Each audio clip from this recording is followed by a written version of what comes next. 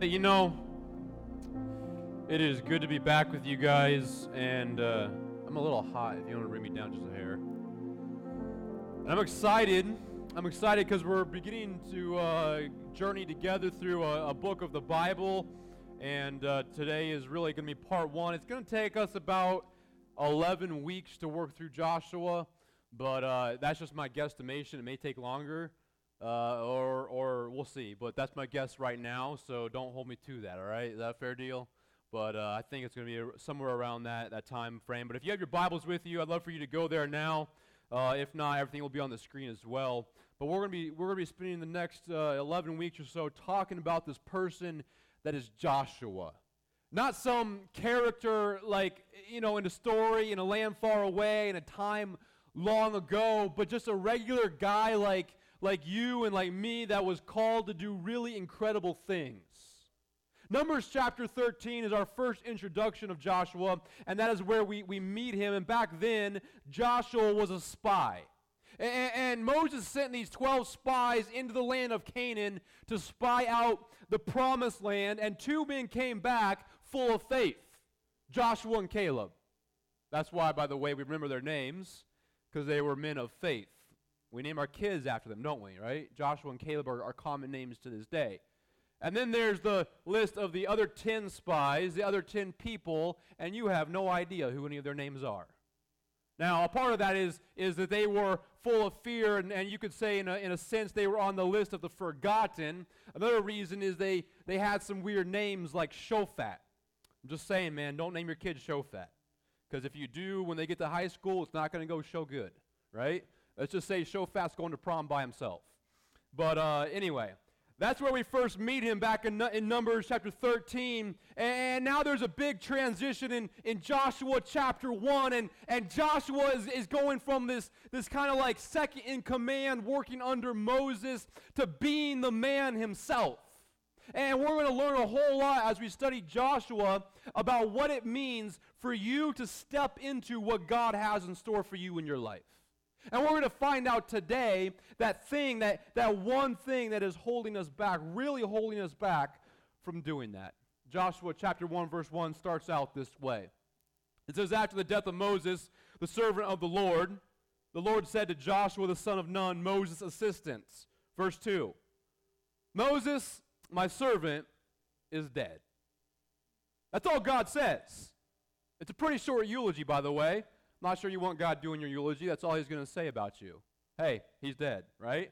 All that Moses was, all that Moses did, 5 books of the Bible, the entire Bible that existed up to that point, this incredible champion of God, and God shows up and says, hey, Joshua, he's like, yeah, God, Moses is dead.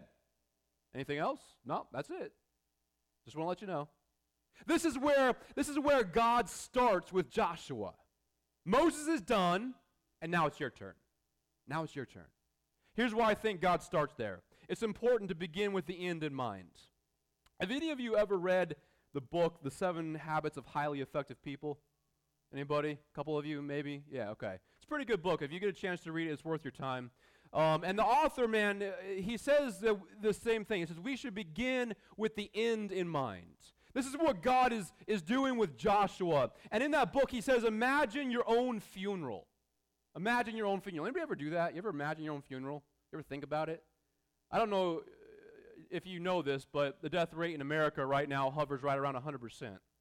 And it's likely to plateau there because there's going to come a day, if Jesus does not come before that, where every single one of us are done, right? It's just a reality. We have to face it. It's going to be a car crash or cancer or old age, but it's coming for all of us, right? And on the day of your funeral, people are going to gather around and people are going to say stuff about you. A family member, a friend, or somebody's going to stand up and they're going to say stuff about you. And my question for you is this. What is the stuff they're going to say? What are they going to say about you? And the answer is really, it depends on what you do from this day until that day, right?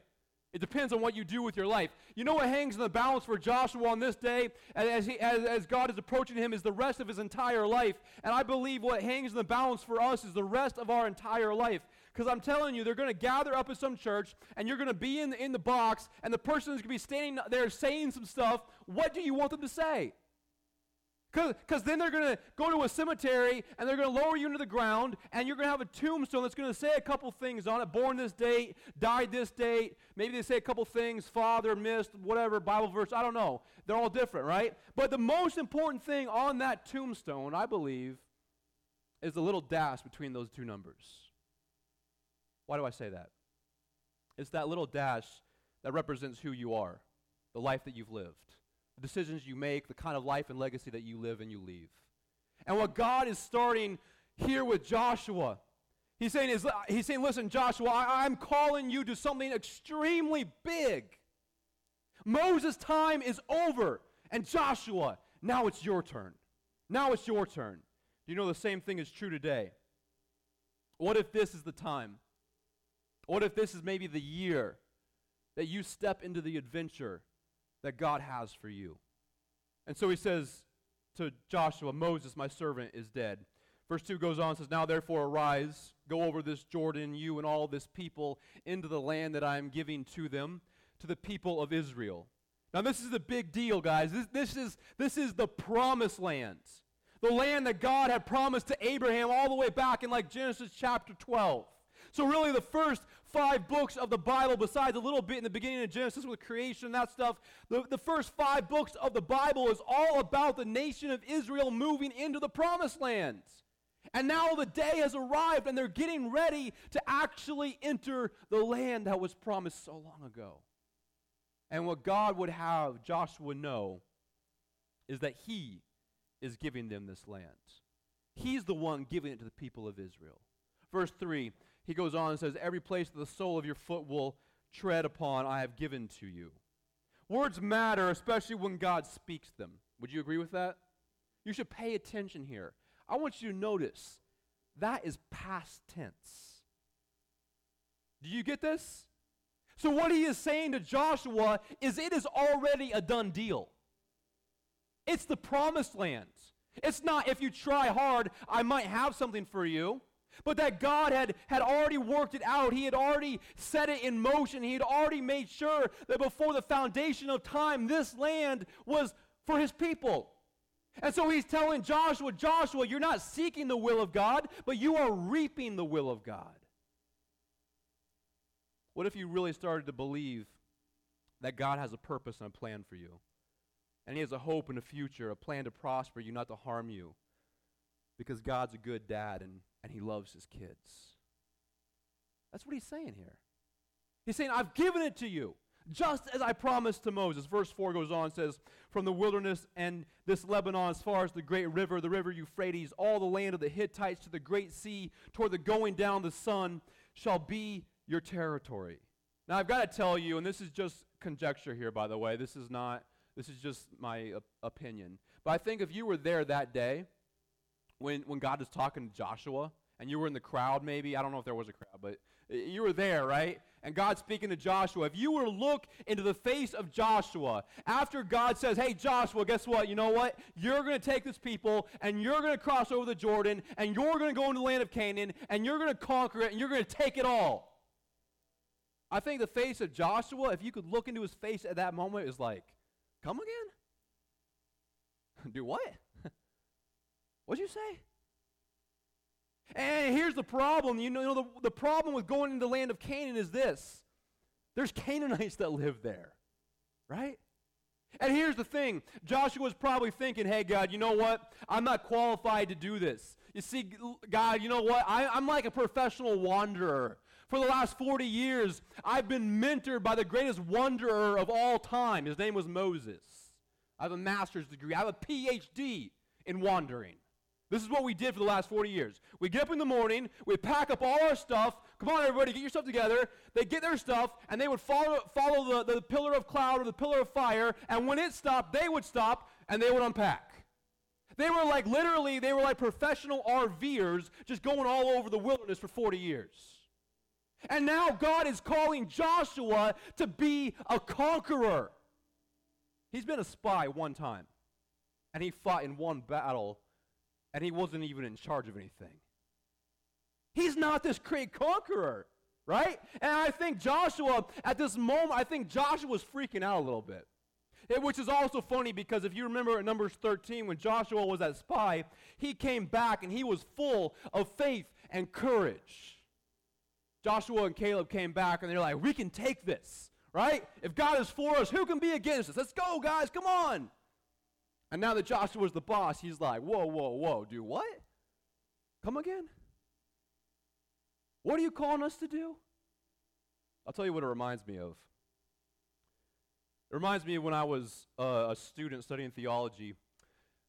I was working at a local church in the area with it was a pretty large church, and I was working with some pastors there, and me and a couple other theology majors. And when I worked at that church, I got to tell you, I was in charge of very, very little. Just the reality of it, right? But do you know that back then, I was an expert in church? I knew it all. I knew how to fix all the problems, how to reach all the people, right? I really thought, I would sit around with my other theology buddies, and we would sit around and be like, one day when we're in charge, this is what we'll do, and everything will be perfect. It's all going to be wonderful. We have all the answers. And then the Lord went, all right, man, it's your turn. It's like, do what? Come again? That's just how it goes. That's life. That's normal experience of a human, right? When you're not the guy in charge, you think you got it all sorted out. But man, when you're that guy. So I think Joshua is freaking out right here of this call of God on his life. And maybe, just maybe, God calls us to tasks that are bigger than us so that we'll have to lean in and trust him, because that requires faith. And the Bible says without faith, it's impossible to please God. So think about this. If faith is the currency by which we have a relationship with God, then maybe that is why God continually calls you and me to do stuff that we cannot do on our own, so that we have to have him. So maybe if that's true, then maybe things like weakness and dependence are actually a positive and not a negative when it comes to our relationship with God. And so he calls Joshua and he says, I want you to cross over. So my question to you, if you're ready to get real about your relationship with God, now if you just want to continue to fake it like you have for a long time, that's fine. The fake you is doing great. Keep on keeping on. But if you're ready to lean in like you never have before, let me ask you this question. What is God calling you to do right now in your life? What is the step of faith that God is calling and commanding of you? Now, some of you, I believe, immediately, as soon as I started, talking about that, man, you already know. You know right now. And you're like, dang it, Pastor, are you really talking about this right now? Yep. And then some of you are like, I don't know. How would I even know that? My question to you would be this. Do you think God is not talking to you if you don't know? You see, Jesus said that he was the good shepherd and we are his sheep and that we would recognize his voice. If you're not hearing what God is calling you to do that requires you to step out in faith, do you think it's because God's not talking? Or do you think that your life is so loud that you don't have ears to hear? We'll come back to that one in a little while. I think Joshua is freaking out a little bit. And so God continues in verse 5. He says, no man shall be able to stand before you all the days of your life. Just as I was with Moses, so I will be with you. Here's the promise. He's like, Joshua, I'm going to be with you. I'm going to be with you. Just like I was with Moses, I'm going to be with you. And then he repeats himself here in verse 5, and he says, I will not leave you or forsake you. Now, just a little Bible study note as you begin to study the Bible on your own, if you aren't already. If the Almighty God of the universe that spoke everything into existence that exists begins to repeat himself, you might want to highlight that or underline it. All right? Something where you can just see clearly, this might be important because God keeps saying it over and over and over again. And the promise of God to Joshua is, I'm going to be with you. And then the evidence that he gives him is this. He says, Joshua, look in the rearview mirror of your life. Now, the windshield is a lot bigger than the rearview mirror, and that's on purpose. It's designed that way. But you can look in the rearview mirror, look over your shoulder, and the reason you can know that I will be faithful, he says, is because I have always been faithful. The example he gives is just look at Moses. Do you know what an advantage, guys, by the way, we have as Christians? Because do you know what is in the rear view for us? It's the cross of Jesus Christ. That's in our rear view mirror. Do you know how you know that God will be faithful in all of his promises, that he is who he says he is, and that he always keeps his promises? Just look at the cross. Look at the cross. Because God demonstrated his love for us in this, that while we were still sinners, Christ died for us. So whatever he calls you to do, he will always be with you. That's what he promises. And then in verse 6 he says this. He says, be strong and courageous. Now why does God tell Joshua to be strong and courageous? Here's why. Pretty simple. Because he's weak and he's afraid. You don't have to tell a strong, courageous person to be strong and courageous. I don't think God is going to waste his breath or waste his time telling people stuff that they already have or they already know. I think God looks into the heart of this man Joshua, who we think of as this big biblical hero, and really in this moment, Joshua is just kind of freaking out. And let me be honest, me too. Me too. I like people to think that I'm strong. I like people to think I'm courageous. And the reality is when you stop and look at it, the most commanded thing in all of Scripture is do not be afraid. There's at least 366 different versions of don't be afraid, be strong, courageous, be anxious for nothing, don't worry. All of these things. Why? Because I think that every single one of us, we need to hear it every single year of our lives, including leap year. That we should be strong and we should be courageous, that we should not be afraid. Why? Because every single one of us wake up almost every single day and we're afraid. That's why God just has that on repeat over and over and over again throughout Scripture. And so God looks at this man and he says to him, he says, be strong and courageous, for you shall cause this people to inherit the land that I swore to their fathers to give them. Do you see what God is saying right there? God is saying, you, Joshua, by your actions, you are going to cause this people to inherit the lands. Now, this is interesting because already twice here in this passage, he has said to Joshua, I'm giving the land, and it's already been given to you. And then he comes along and says, hey, Joshua, you're going to cause it to happen. Now, this is crazy to me. I don't know about you. And I'm thinking to myself, I'm like, why? Why does he do this? Why is this God's image? Why does he operate this way? And as I was contemplating this and thinking about this, I realized it's because he's a good dad and he loves his kids. Parents, have you ever asked your kids to help you with something? Maybe? No? Never? How many parents do we have in here? You ever ask your kids to help you with something? How much help are they? Let's be real. 0, right? None. Most of the time, your kids are the fundamental problem when you're trying to take care of something like that. I remember several years ago when my older boys were younger, they got a trampoline for Christmas. And Ty wasn't born. My older boys were real little. They got a trampoline for Christmas, and Logan at the time, man, he had to be like 4 or 5, so it's been a while. And we went out back to put the trampoline together, and Logan, I asked Logan if he wanted to help me, and like, yeah, sure I do. And so we opened that box, and there was like 19,000 parts, right? I think they were inspired by IKEA, you know? IKEA is Hebrew for I hate my parents. I think that's what it means. I don't know. But so we get out there, and we lay out all the parts, and Logan is my helper. And how helpful is he? I'll tell you, 0. He didn't help me at all, but he's my helper. He's my buddy, right? So he's out there, and we finally get it all together, and like the lives of my children, you know, they're dependent on this thing being put together correctly, so I had to do the test run and make sure it wouldn't snap in half. So we do that, and then we walk back in the house, and Cheyenne is like, hey, what have you guys been doing? And Logan says, we just put the trampoline together. I'm like, hold on, bud, what do you mean we? Like, seriously. But the reality is that together we went and we put the trampoline together. I didn't need him to help me. But I just wanted him to because I'm his dad and I like doing stuff together. Do you understand what I'm saying? That's what God is doing here. Because think about it. What does God need from you? What can you give God? You can give God $20. He's got it. You're going to give him a ride? He's already there before you got there. You're going to give him advice? He already knows it all. But he's a good dad, and he still likes to take his kids to work with him. That's what I believe he's doing here at Elevate. You think God needs us? There's no way. He doesn't need us. And yet, because he is a good dad that loves his kids and delights to work with his kids, he says, I've already established it.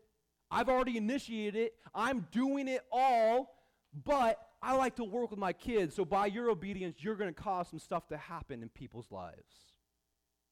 And so he says to Joshua, you shall cause this people to inherit the land that I swore to their fathers to give them.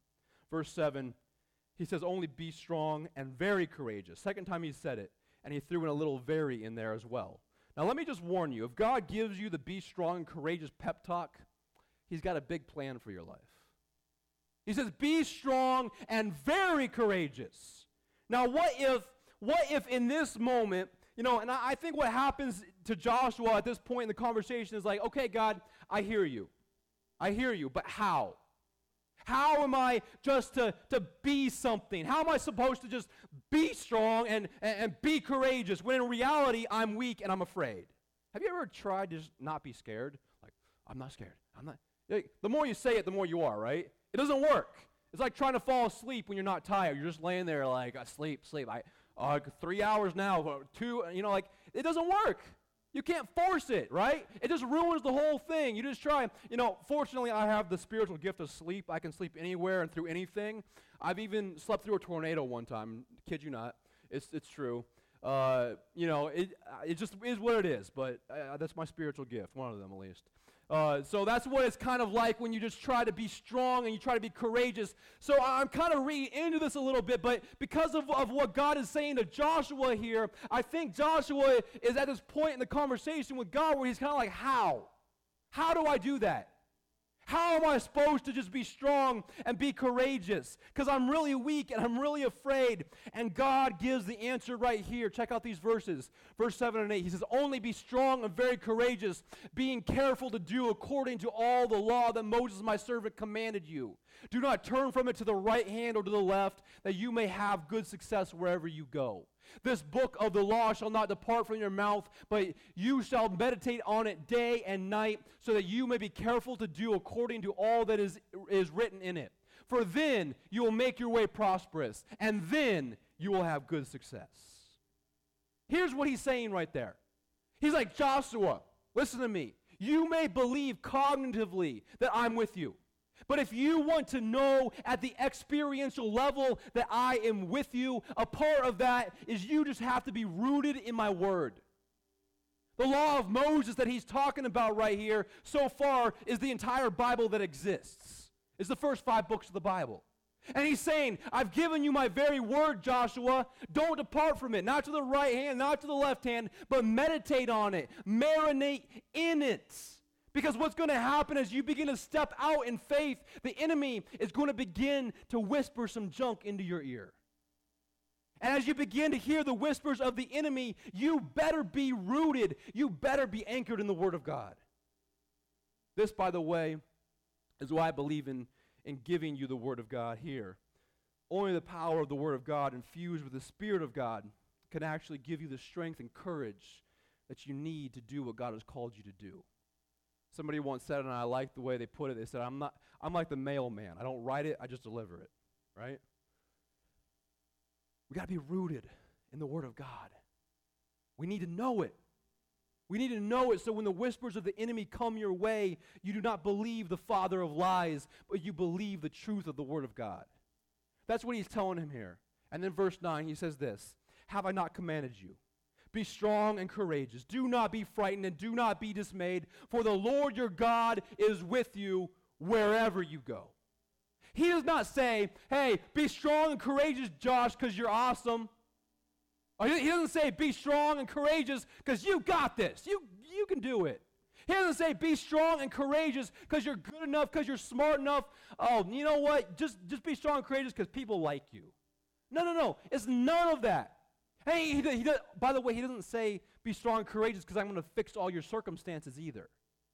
He doesn't say be strong and courageous because you're awesome. And I know in our culture right now, especially if you're pretty young, you've been taught since kindergarten that you're like a snowflake and a butterfly and a skittle and whatever, right? But guess what? You're not. According to the scripture, all of us, apart from God, are wretched, black-hearted sinners that need a Savior. But in Christ, all things are possible. Not because you're awesome, but because He is. And you don't find your strength in you, you find your strength in Him. This is why we're all here together today, because we realize that we need something bigger than ourselves to find our strength in. Here's the point. Strength and courage are not found within you, but in knowing that God is with you. And we have an unfair advantage against Joshua. We have a leg up on Joshua. You know what that is? You know why? Because in the Old Testament, God kind of watched over His people. In the 4 Gospels, Jesus walked with His people. But since Pentecost, the Holy Spirit lives within His people. Think about that. So you don't look within you to find you. You look within you to find the Holy Spirit of God. And where there is perfect love casts out fear. And God perfectly loves you. So here's the question that I have for you. What step of faith is God calling you to take? Because I think it's kind of a waste of time for us just to study about Joshua and not ask how this applies to you and me. It's cool history. It's fun. But if we don't ask, what's this mean to me, what's the point? So at this point in your life, where you are right now, what is the step of faith that God is calling you to make? And I'm not talking like New Year's resolutions, I want to lose 10 pounds, right? That doesn't take any faith. It just requires not eating junk food and working out every now and then, right? What I'm asking you is that bigger question. What is God calling you to do in your life right now that requires so much faith that you're going to have to lean into Him with everything you're made of? What is it? Some of you, as soon as I bring it up, you know. You know. God's been working on you for a while. Let me just say this. You can't wait till you get it all worked out and figured out before you step out. You never will. So what's it look like? What is God calling you to do? Here's what I dare you to do. I dare you, take out your phones. Take out your phones right now. Everybody grab your phone. Open your notes in your phone. If you have notes, if you are unfortunate enough not to have an iPhone, I'm sorry, but whatever notes would be for you. Open it up. Now, right now, I dare you, write it down. What is God putting on your heart? What is that step of faith? What is that thing that God has been working on you? And He's calling you. You can write it down, just put it down. And say, by faith, I think this is what God is calling me to do. Such a step of faith that it requires me to lean into God because I can't do this by myself. I see some of you typing. Now, the moment you begin to do this, guys, I'm telling you, the moment you begin to do that, this thing will begin to well up in you, and it's called fear. It's called fear. You feel it. My question is, what are you afraid of? Like, if that's what God is actually calling you to do, what are you afraid of? I think this is why God tells Joshua to be strong and courageous, because he's afraid. Now, I'll tell you the fear of every man in here. Every man that's ever lived, one of their biggest fears is, do I have what it takes? Do I have what it takes? It's just true. Most people, if I was going to ask you and we were going to discuss this and talk about what you are afraid of, would begin to just kind of list the surface fears. Number one is always public speaking.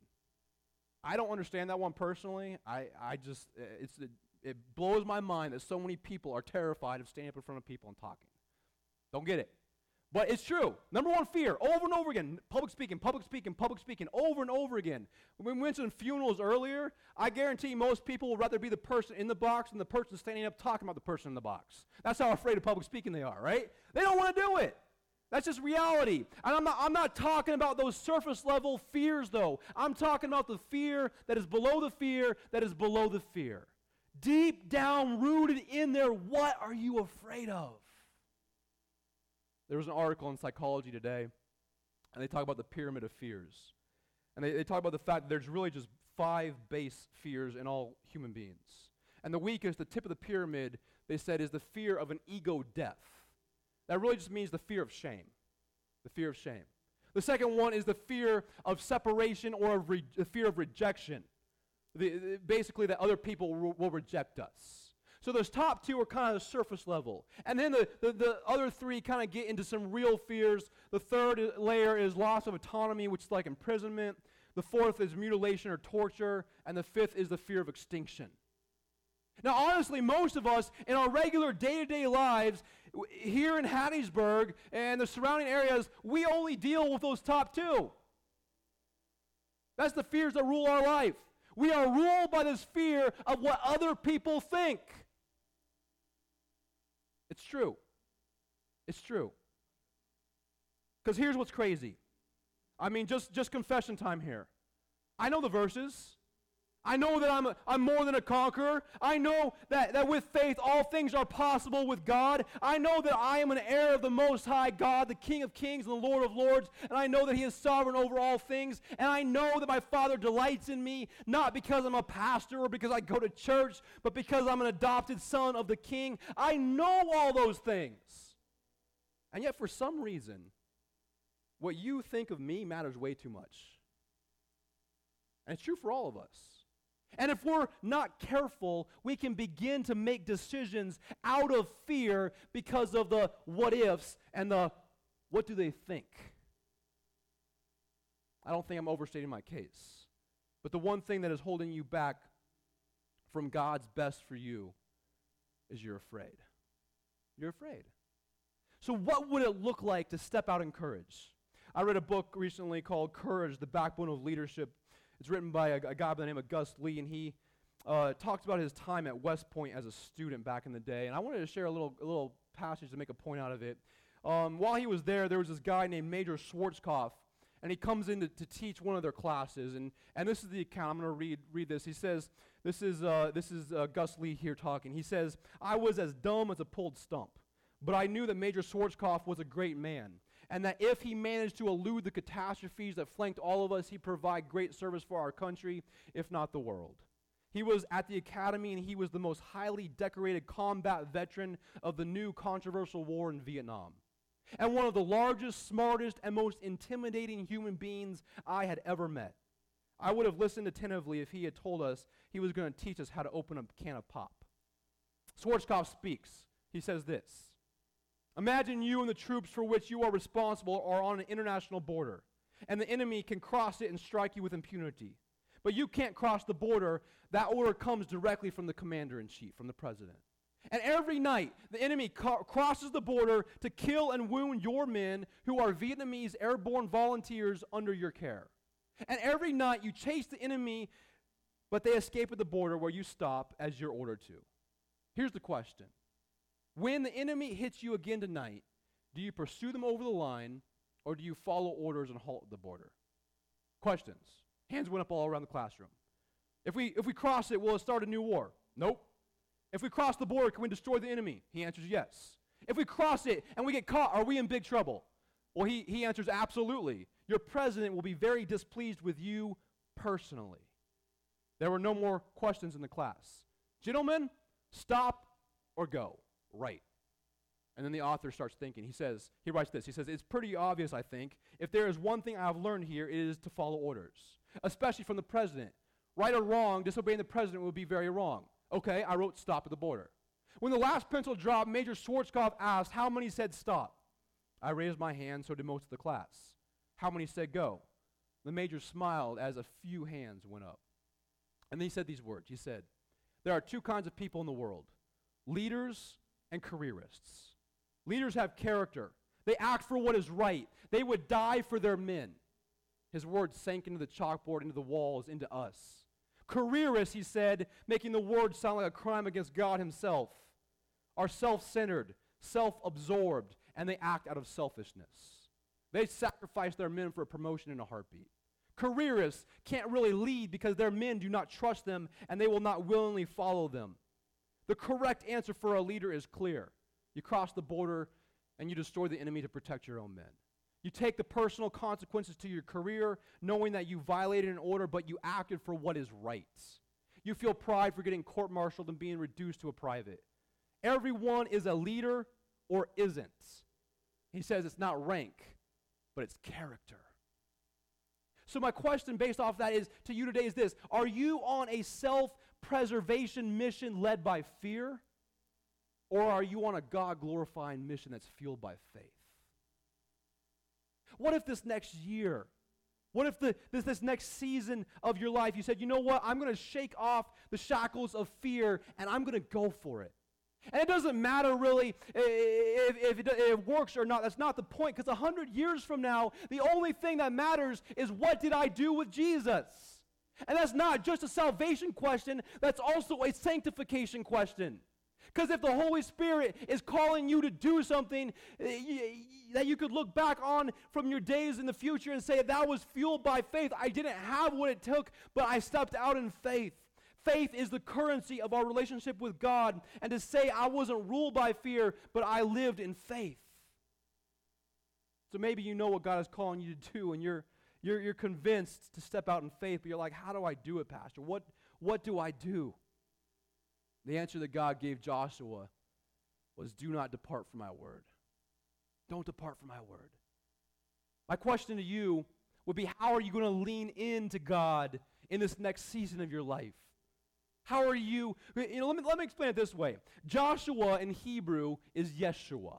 There's no J in Hebrew, so the way you pronounce it is Yeshua. And I don't know if you know this, but if you flip over to the New Testament, there is a Yeshua that's kind of a big deal. The Latin transliteration of the Hebrew Yeshua, we would pronounce Jesus. Same name. Same name. Joshua and Jesus are the same name. And you see, Jesus is the greater Joshua.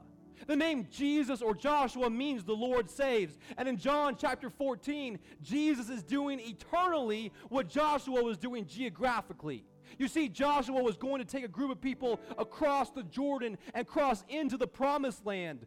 Jesus is going to take all the people that would believe in him and follow him out of death into life, into the promised land forever and ever. Amen. And in John chapter 14, it was right after communion, right after they've had the Lord's Supper together, and Jesus has begun to tell them, hey, I'm going to go to the cross, I'm going to die, and on the third day I'm going to be resurrected, and I'm going to ascend to the right hand of God the Father. And as he's telling them this, they're like Joshua, and they're just looking at him like totally freaked out, right? They had this look on their faces just like Joshua, like, what? And so in John chapter 14, Jesus says to them, do not let your hearts be troubled. Why? Because their hearts were very troubled. The mission that God had for them was huge. They were about to lead this global, this worldwide movement that is called the church, and there was going to be extreme persecution on them, and so their hearts were troubled. And so he says, do not let your hearts be troubled. Trust in God, trust also in me. For where I'm going to prepare a place for you. For in my house there's many, many rooms. And I'm not going to go there and tell you if I wasn't going to come back and get you, but you know the way. And then doubting Thomas says, the way? We don't know the way. Jesus looks and he says, I am the way, the truth, and the life. No one comes to the Father except through me. And then one of the other disciples was just like, oh, speaking of the Father, man, it would be really nice if you just show us the Father. To which Jesus, I gotta think at that moment, Jesus was just thinking to himself, are you guys dumb? Like, 3 years. I've been talking about this with you 3 years. And he's like, okay, boys, pay attention here. Listen, if you've seen me, you've seen the Father, right? He just makes it as blunt as he can. But check this out. He says, I'm going to go pay the penalty for your sin on the cross. 3 days later, I'm going to be resurrected from the grave. And then I'm going away. But don't freak out. Don't get scared, because I'm sending the Holy Spirit to be in you. What Jesus is talking about here is the ultimate fulfillment of the promise that God gave to Joshua. And I will be with you. It's also right there in the Great Commission where Jesus says, lo, I'll be with you always, even to the very end of the age. How is Jesus possibly going to be with all of us simultaneously? By sending the Holy Spirit. That whoever would receive Christ, the Holy Spirit would dwell inside of them. Now here's what I think. I think they hear all of Jesus' words and their hearts are still troubled. That's why you get to the next chapter, chapter 15. By the way, back then there were no chapters. This was just, the story. And you get to chapter 15 and Jesus here, the master storyteller. He's about to give them the same exact advice that God gave to Joshua on how to be strong and courageous. And he goes, okay, boys, think about it this way.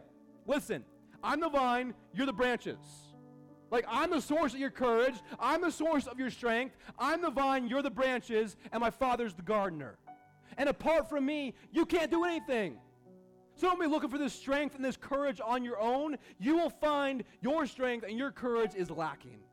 Apart from me, you can do nothing. But abide in me. Stay close to me, and I will stay close to you and abide in you. You're like, how do I do that?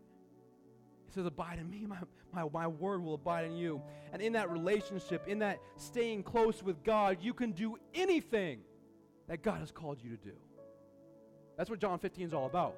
Jesus gives his disciples the exact same encouragement that God gives to Joshua. And I think that right now, God is giving to every single one of us. So the question is, what is God calling you to do? Why aren't you doing it? What are you afraid of? I know some of those fears are legit fears. And so the way to be strong and courageous and to be able to step out in faith is you've got to lean into Jesus. You've got to abide in Jesus. That's what he's saying to us. And then, I hope you can see this, the cycle of faith. The more you abide in his word, the more he abides in you. And the more you do that, the more you begin to hear his voice. And the more you begin to hear his voice, the more God is going to call you to take these audacious steps of faith. Why? Because it makes you lean into him. And I promise you this, as you begin to do that, the whispers of the enemy will come against you. And they're going to get loud. I promise you, I deal with this every single week. When the enemy whispers, you can't be the pastor.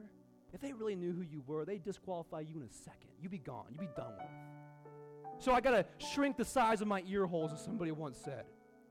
Quit listening to the crowd and what they have to say and get focused on the one who is calling the plays. This is what Jesus is saying to do. And so my question is, this next year, this next phase of your life, in order to be strong and courageous and do what you need to do, how are you going to lean in? How are you going to abide in Jesus? What kind of step of faith are you going to take? Here's what I mean. For some of you, what you need to do to abide in him is come back next week, and the week after that, and the week after that, and the week after that. And not neglect gathering together. Because I know how some of you work. You're like, we're kind of a 2-on-1 off thing. That's our program, right? Go to church twice, and then we'll take a week off because we got some other stuff to do, and I don't want to really get burnt out. Burn out on Jesus. Come on now. Seriously. I promise you're not going to regret it. And maybe this is the year, maybe where you just say, you know what, finally, I'm just going to start living under the authority of the Word of God, and I'm going to make time to spend in the Word of God, and I'm going to schedule everything else around that instead of the other way around like it's always been. I'm going to find ways throughout the week to get into the Word of God, to marinate on it, to meditate in it, not to depart from it.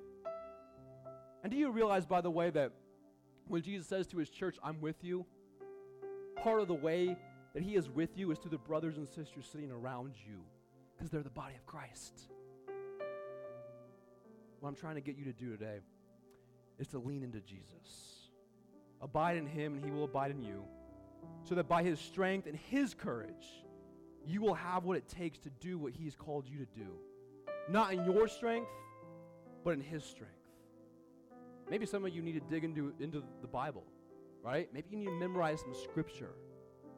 So that as you begin to step out in faith and the enemy begins to whisper those lies, when the father of lies begins to tell you some junk that is not from God your Father, then you can stand on the truth of the Word of God. You can't do that if you're not abiding in him. And here's what it takes. It just takes that first step. The first step that says, I will no longer be ruled by my fears, but I'm going to stand in the faith that God is making available to me. Let me pray for you.